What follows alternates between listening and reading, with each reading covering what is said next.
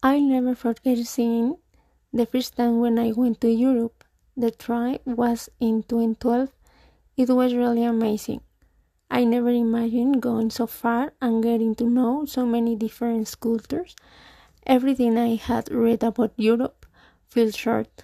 I visited 5 cities: Spain, France, Australia, Germany, and Italy.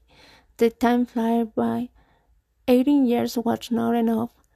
I had a whale of a time when I was eating a crepe in front of the Eiffel Tower with light, or eating a gelato in Pisa, or admiring the sculpture of Michelangelo, the David.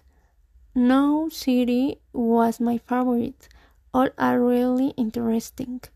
The only horrible thing was the return to Mexico, because during the flight, a child cried the 12 hours. So crazy. I can't afford to take a vacation this year, but maybe the next year.